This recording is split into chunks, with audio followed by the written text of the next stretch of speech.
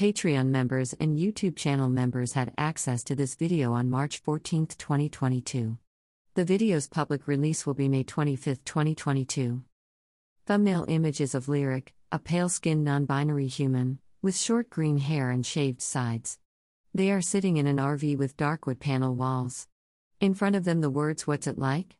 in teal and green text. It's important that we all understand that as autistic people, there is not a unified autistic experience. We all have different opinions and very different experience, and I think it's great to share those things. If you're a neurotypical watching, remember that this is just my experience as a neurodivergent person. Hopefully, this video will inspire other neurodivergent people to share their experiences as well, how they relate, and maybe even do not relate in the comments below. I encourage you to listen to and read as many autistic experiences as possible to best understand autistic people. I would love to see more autism vlogs by #ActuallyAutisticPeople. Transcript. What's it like being autistic? The answer to that question is going to change a lot, depending on the autistic person you ask.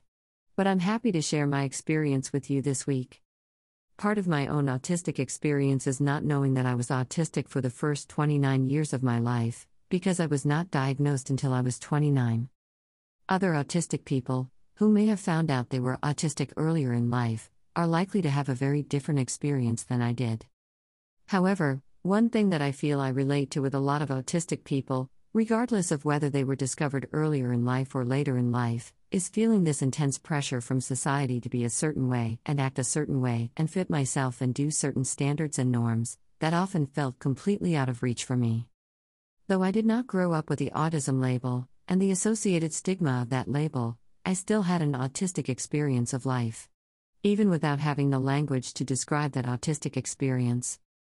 My strengths often were used as reasons to deny my struggles. Often I struggled with things that people around me took for granted as simple. I was lonely a lot throughout my life. Throughout most of my life and my school years, I did not have the ability to read people's nonverbal signals. I didn't know when people were uninterested in me or did not like me. If people said nice things to me, I assumed there were always nice intentions behind them.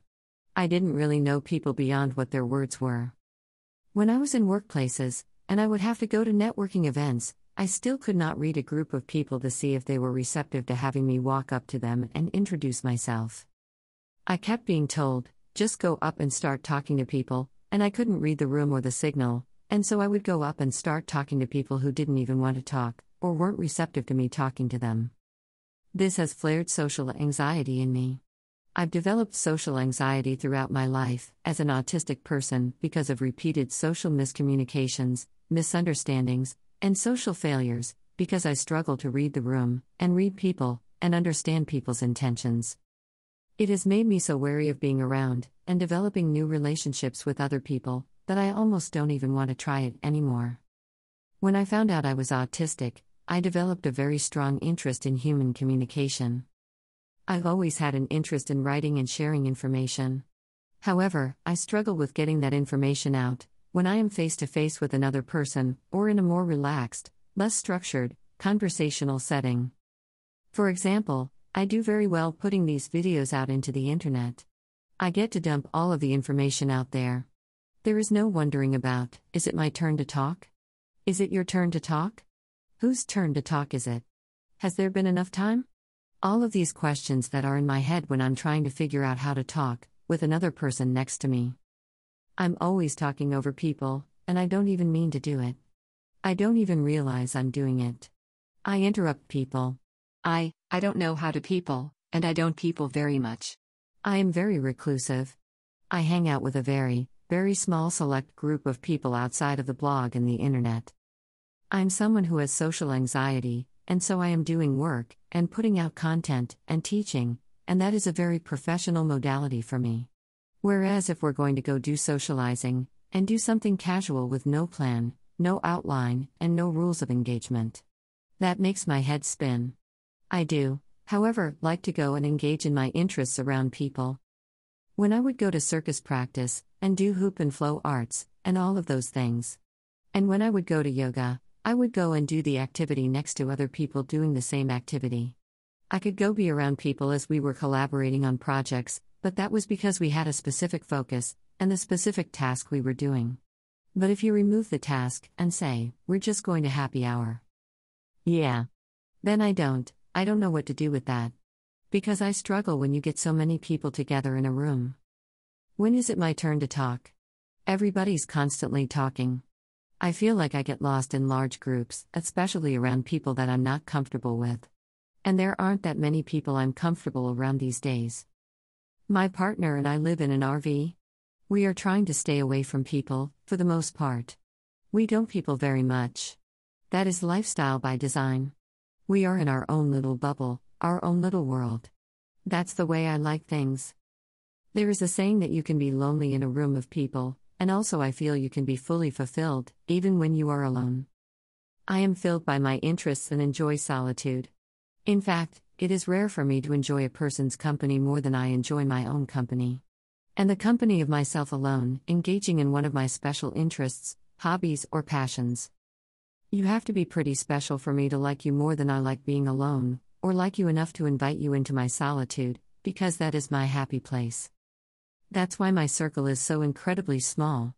That and the fact that I struggle to read and figure out people's intentions, and I know that that means I am very vulnerable when letting people into my bubble and starting new relationships. So I'm not particularly interested in having a lot of people in my life. That is just not something I crave. When I was lonely growing up, and for most of my life, because I thought people would fill a void in me that I have now filled with myself with my passions, with my hobbies. With other things, that people weren't going to be able to do for me anyway. Another part of my personal, autistic experience is having very intense passions and interests. Sometimes my interests and passions are so intense that they get in the way of me doing other things that I want to do, or my relationships with other people, because I'm trying to focus on one thing, but my mind is over here focusing on the other thing that is my passion. When I need to focus elsewhere. Or, my passion becomes so hyper-focused on the one thing, that is if the rest of the world almost ceases to exist, and time slows down and changes in my head, and I may not realize that I have been engaging in my passion for many, many hours a day. All the while ignoring other things in my life that are important, such as people, bodily needs like eating and going to the bathroom, or taking care of adulting and other responsibilities, because I am too busy engaging in my passions, instead of doing the things I'm supposed to be doing in my life. Yes, this passion can get in the way of things. Also, I can be so passionate that I really do learn some really awesome stuff. This passion, though, sometimes describes just a big weakness of autistic people. In my case, also can be my biggest strengths, because I get so focused on something, but I cannot let it go. It causes me to learn and solve problems, because I get stuck on things.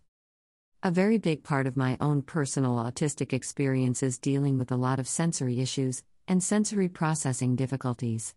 Certain types of lighting can give me migraines, vertigo, can cause me to get disoriented, and with enough continued exposure, cause me to have seizures. Being autistic means many of us have sensory processing and motor control differences. The sense of balance, and where your body is in space, are senses that can be impacted. In my case, it means I have always bruising myself. Oh, there's the bruise. Walking into doors, slamming my hands and arms on two things. I have really, really, really poor handwriting, and it physically hurts my hands to write with a pencil. I've been obsessed with these little balls, because I am trying to improve my motor control. My hands have becoming even more shaky as I age. Which is really kind of a scary thought to think that my control and dexterity of my fingers, which has never been particularly great, might even be getting worse. Luckily for me, I really do enjoy playing with these glowy shiny balls, watching the light reflect off the inside of them, as I spin them around. It's very fun and soothing, and it's just a great way to stim with my hands. Hopefully as I build muscle memory, I will see other benefits as well. Only time will tell on that one. Contact juggling is quickly becoming one of my biggest passions, which is great because sometimes, for me, I find that it is the little things, that other people take for granted, that bring me the most joy. So what's it like being autistic? Quick recap. I spend a lot of time on my own, engaging in my special interests, away from the world, being a recluse, sticking to the same routine, eating the same things, doing the same things. Some people might say, My life is a little bit boring, as I spend all my time in nature, avoiding society, and not going out and doing the things that a lot of people think are important, but it works for me, and it is a style of life that gives me joy. What is your autistic experience like? What is it like being autistic for you? Because each and every single autistic person, as I always say, will have a different experience of what autism and being autistic means to them. I invite you, other autistics, to drop your experience of autistic life in the comments below. Super huge thank you to everyone who is still here today. You stayed through the entire video. That's awesome. I'm so grateful for your time. If you found this video helpful, and you haven't yet followed or subscribed, please be sure to do so you don't miss the video, because I put out new long format videos, like this, each and every single Wednesday. If you found this video helpful, be sure to hit that like button, so I know that you found it useful. Consider sharing, because hopefully, someone else will find it useful too. I am grateful for each and every one of you, spending your time with me, dropping your comments and video suggestions, asking questions, and those of you who also subscribe monetarily on Facebook, a YouTube channel members, or on Patreon, a huge thank you for those of you who do that. This blog is made possible, thanks to the support, and only because of viewers like you. I, literally, could not do this without you. So thanks to each and every single one of you. If you subscribe on Patreon, I believe that is the most affordable way to subscribe. It is a pay-what-you-can subscription, starting at only $1 a month, less if you subscribe annually. I put out videos, like this one, early. It is currently March 14th, when I'm shooting this, and we'll share it with Patreon, likely, later today. This won't be coming out to almost the end of May, so you get this video more than 2 months early, just as a little thanks for helping me create this content. Thank you to everyone. Whether you are sharing, commenting, subscribing monetarily, you are all a part of what makes this blog possible, and I couldn't do it without you. I will see you next Wednesday. Bye. Help me get the word out. If you like what I do, and would like more, please consider subscribing on Patreon. This blog is made possible by support from readers like you. Sharing my content is also equally helpful. Support on Facebook or subscribe on Patreon to get access to more unreleased videos now. As of March 14th, I have videos scheduled through all of May already. Subscription is pay what you can starting at $1 a month, less if you subscribe annually. I would love to have you, Purple Heart.